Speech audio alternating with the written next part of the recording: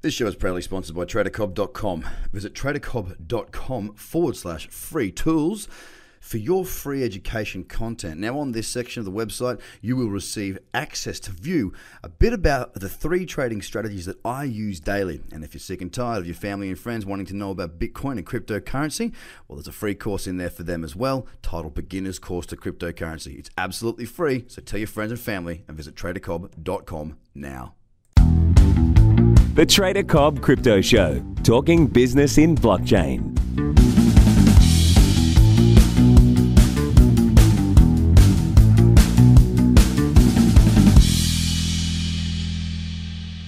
Found of Pareto, Tomato Network, and an inventor of stablecoin Planet, who's going to talk to us today about what he's doing, what he's seeing, and what's going to be the future of our space. So thank you so much for your time today. Thank you. Thank you for having me on.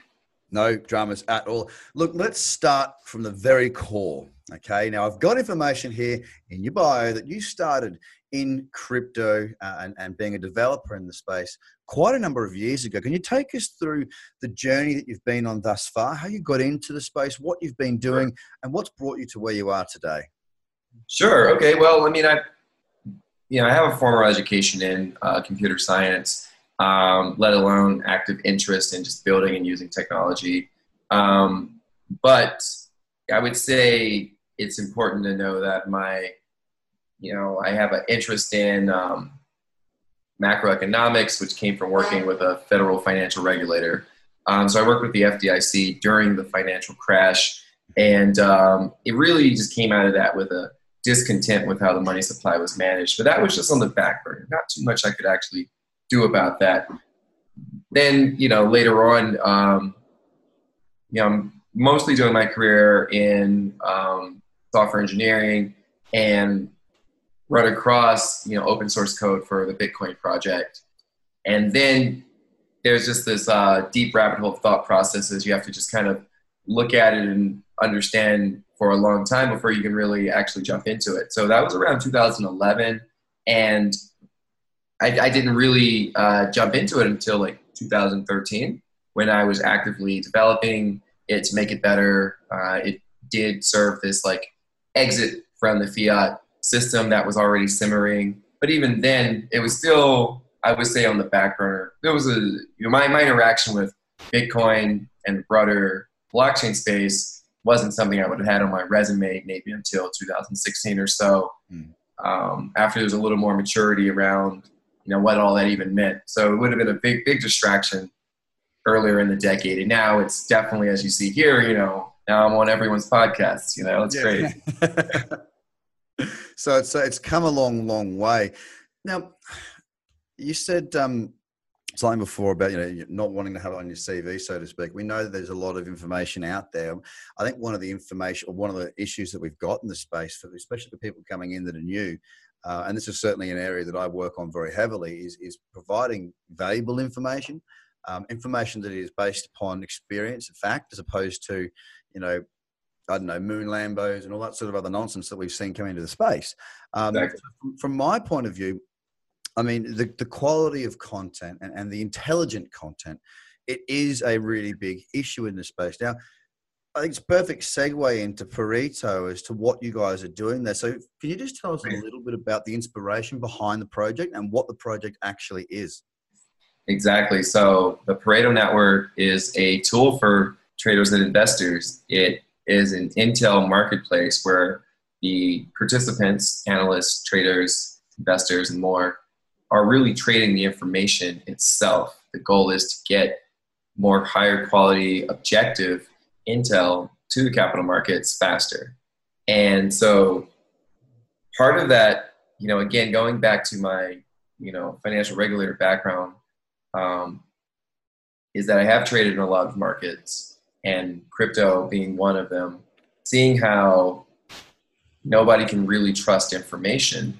They can't really trust a good tip. There's a lot of distrust, has just exacerbated pricing inefficiencies. So when you come to the crypto space, where all the blockchain and digital assets trade, this was just even worse. But the tools that it offered allowed us to actually create a solution. So the Pareto network really is a culmination of these issues, and it is most immediately applicable in the crypto markets. So, I mean, you talk about information, right? That's what you're trying to get across is good information, better information, sound information, all that sort of thing. But I mean, let's say somebody from one of the projects or someone who's got some inside information. I mean, you're coming from the FDIC, you'll be aware of how dangerous that can be. How do you get around that? If somebody wants to drop something pre-release, I know it's an unregulated market for the most part now, but still, I mean, they're going to go after insider trading. There's no doubt about that. How are you liable or not liable, which may be the case, for people basically sharing illegal information on the platform?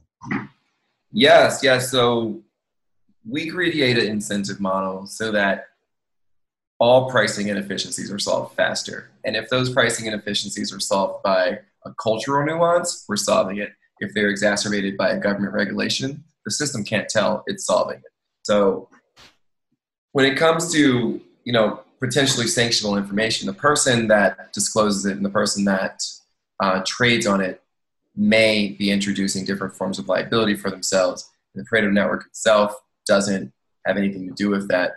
So this is indistinct from using any other platform to share information. But what we do have are things that are crucial to our incentive model that introduce privacy, anonymity, end-to-end encryption that could actually help people really get information out to the markets. So, we don't condone people posting sanctioned information. We do cater to all capital markets, spot markets, crypto markets, at foreign exchange. And so when you get to the securities markets, and then a sliver of the securities markets has this potential sanctionable action, the platform is well equipped to not care. Okay, well, that's fair play. So, I mean, it's a content platform. It's an information platform, right? So let's break this down into something really simple for myself and the listeners to understand. So I come along, I do a video. I put the video, I post it on the platform. Is that right? Yes. Yep. Okay. So then what happens after that? How does that information that I've put there get in the eyes or ranked or however it goes? Sure. How does it go out? Sure. Yeah. So all of our members are competing for information. Information is commodity and people want it faster. So members in the Pareto network are primarily competing to have access to it first. The people that are winning this competition, they would see what you have disclosed before everyone else. And it's a clear way for everyone to understand where they fall in that pecking order. If someone wants to get access to what you've posted sooner, they can do things within our system to actually get more privilege in our system to see what you've posted sooner. And most of the things they would do actually result in them paying you. So that's how you get paid, is people just clamoring to get closer to the information you disclose. And that's what the token's for? Yeah, so the Pareto Rewards token, it's a digital asset, and it drives all of the transactions within the Pareto network. Everyone is scored based on their ownership and prior activity using the Pareto Rewards digital asset, and most of that involves paying content contributors, paying intel providers, and getting a higher rank so that they have access to the information sooner. What a lot of our members do is they have a portfolio of digital assets and securities and foreign exchange currencies and everything, but they use the Pareto Rewards in a very consumptive way. Some people do have speculative purchases of it, but they use it to get access to higher and better information. Then they trade on that information and they make money. Some trades make money, some trades don't. Some people like technical analysis, some people like quantitative and more discrete, like privileged information. They trade their own strategies, but they get access to it sooner. They get exposed to things they weren't looking at before everyone else, gets inspired the same way. They use those profits and buy more Pareto. And that just keeps the circular virtuous cycle going. All right. So the ranking system is more for the consumer as opposed to the content provider. Is that what you're saying? Yes, that's mostly accurate. Yeah, the content provider has to deposit their Pareto a lot to actually stake their place in the system, and that actually conveys a lot of the confidence around the intel they disclose to our members at all. Hmm. Okay. And I mean, how many people have you got using the platform at the moment with the information that you're getting out there? Right. Yeah. So we have 20,000 plus users. Community is growing, and they mostly don't really communicate to each other within our platform, but there are tertiary communities on various social media platforms. But within our platform, there's 20,000 plus users. At this stage in time, we have a growing number of intel providers that have been pretty much authorized to use our platform, and just helps the platform grow. That's one of the ways we grow our community, because it is a new way to monetize information easily, like very streamlined, clear profit monetization route. With that in mind, people come over with their existing community. People have these really, like, I consider antiquated subscription models with their communities, and they just start saying, okay, you know, we're going to do it this way. We're going to monetize more directly and understand the value of this information. They start posting in the Pareto Network first. That is their premium paid group, and their subscribers start coming into the Pareto Network too and want to use that instead. Okay. And have you, I mean, when you started, I would have imagined that you may not have had okay, because with your model, you need to have users that want to get the content, right, to make the network work. And you need to have content providers so that they've got something to want. Have you seen the content providers dip and flow throughout the last sort of couple of years since you started? No, it's all been, I would say it's all steady growth for us. Most of it kind of comes down to the phases of development.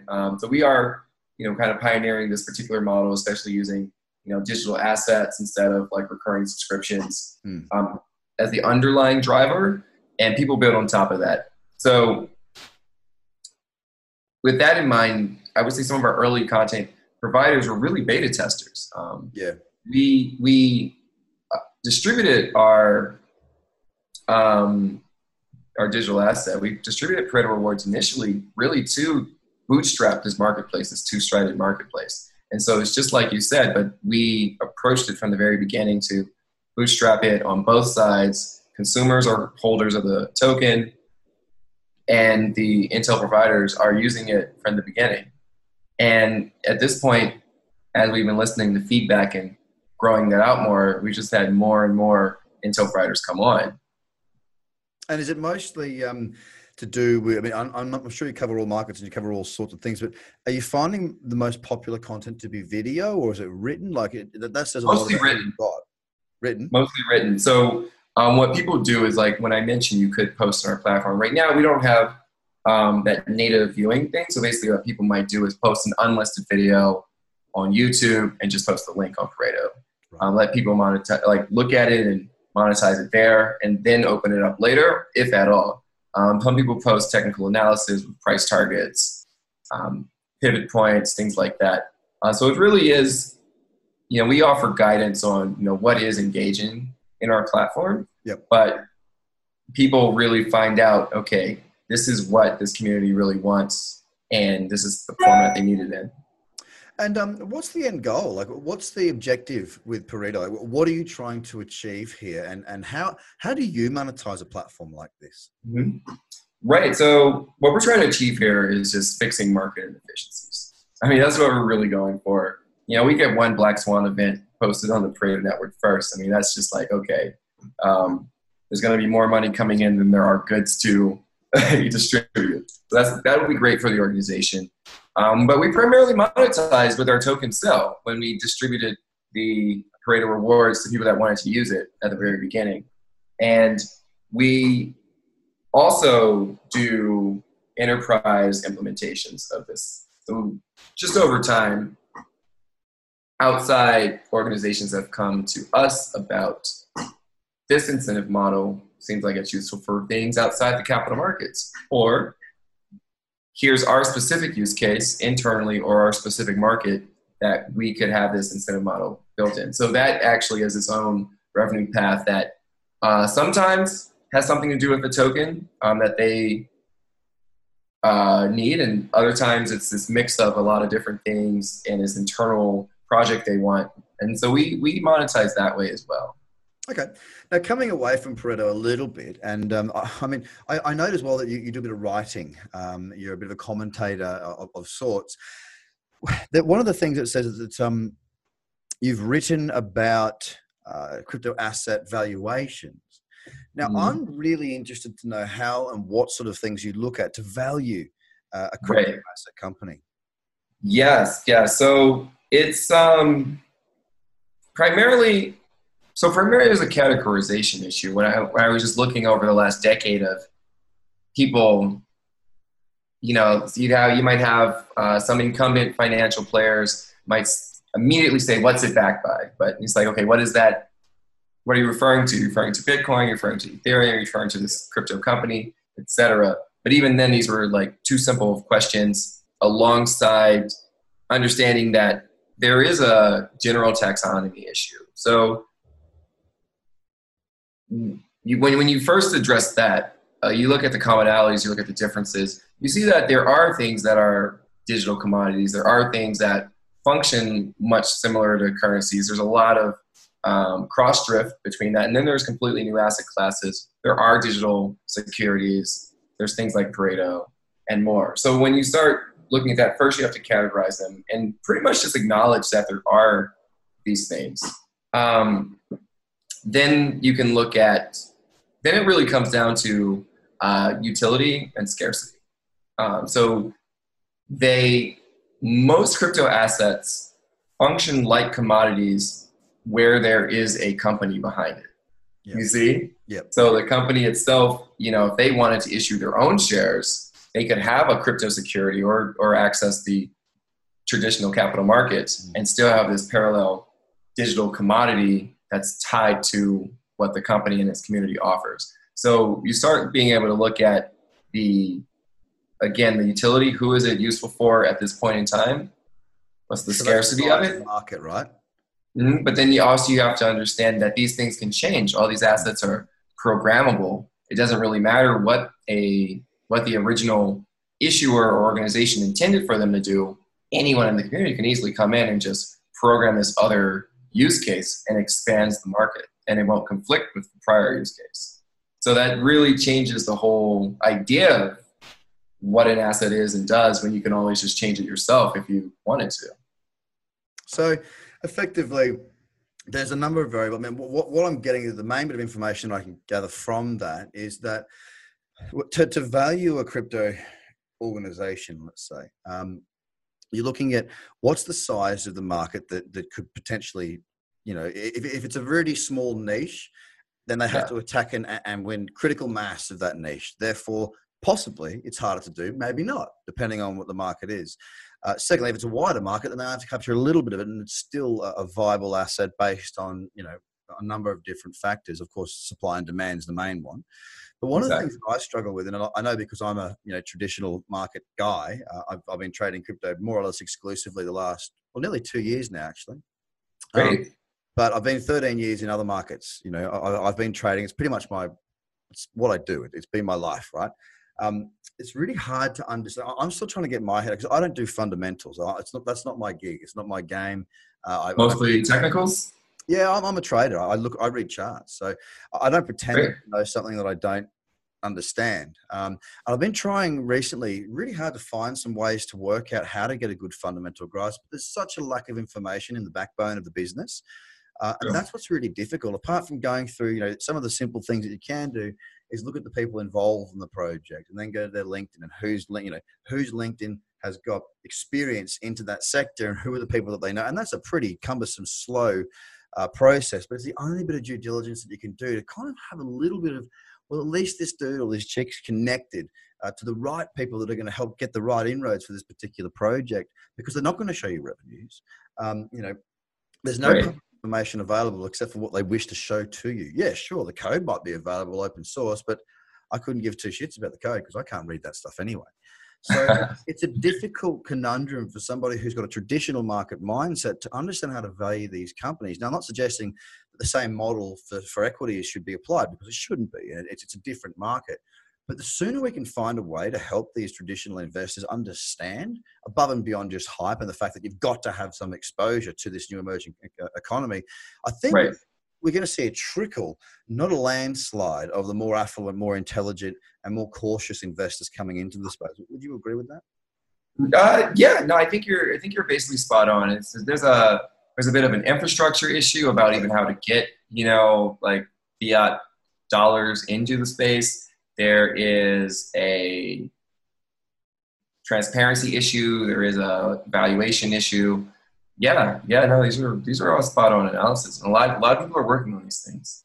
Well, that's the good thing, is that, enough of the smart brains coming together. It will be solved at some point in time. But look, it's been an absolute pleasure talking with you, mate. Do you want to tell us where we can find out more information about yourself and the projects you're working on? Sure, yeah. So, you can find me on Twitter primarily, and it's a pretty long username, one Blockologist. People in the crypto space get it, some people. But also Pareto Network itself, Pareto, Pareto.network is the website. And there's a lot of information, throws you right into the platform right there. But we have a good and about page where, again, you can find me, you can find our various communities on social media, and get right into some highly actionable information. Well, mate, it's been a pleasure speaking with you, getting your opinion, your viewpoint, and understanding a bit more about Pareto. I thank you very much for your time, Nate. This is Eric Lamison-White, the CEO and co-founder of Pareto Network. Thank you so much for your time, ladies and gentlemen. Have a fantastic day. Thank you. Bye for now. Bye.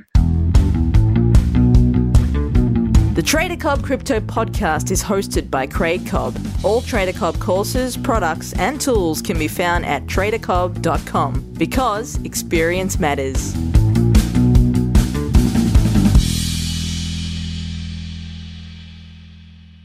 This show is proudly sponsored by tradercobb.com. Visit tradercobb.com/free tools for your free education content. Now, on this section of the website, you will receive access to view a bit about the 3 trading strategies that I use daily. And if you're sick and tired of your family and friends wanting to know about Bitcoin and cryptocurrency, well, there's a free course in there for them as well, titled Beginner's Course to Cryptocurrency. It's absolutely free, so tell your friends and family and visit tradercobb.com now.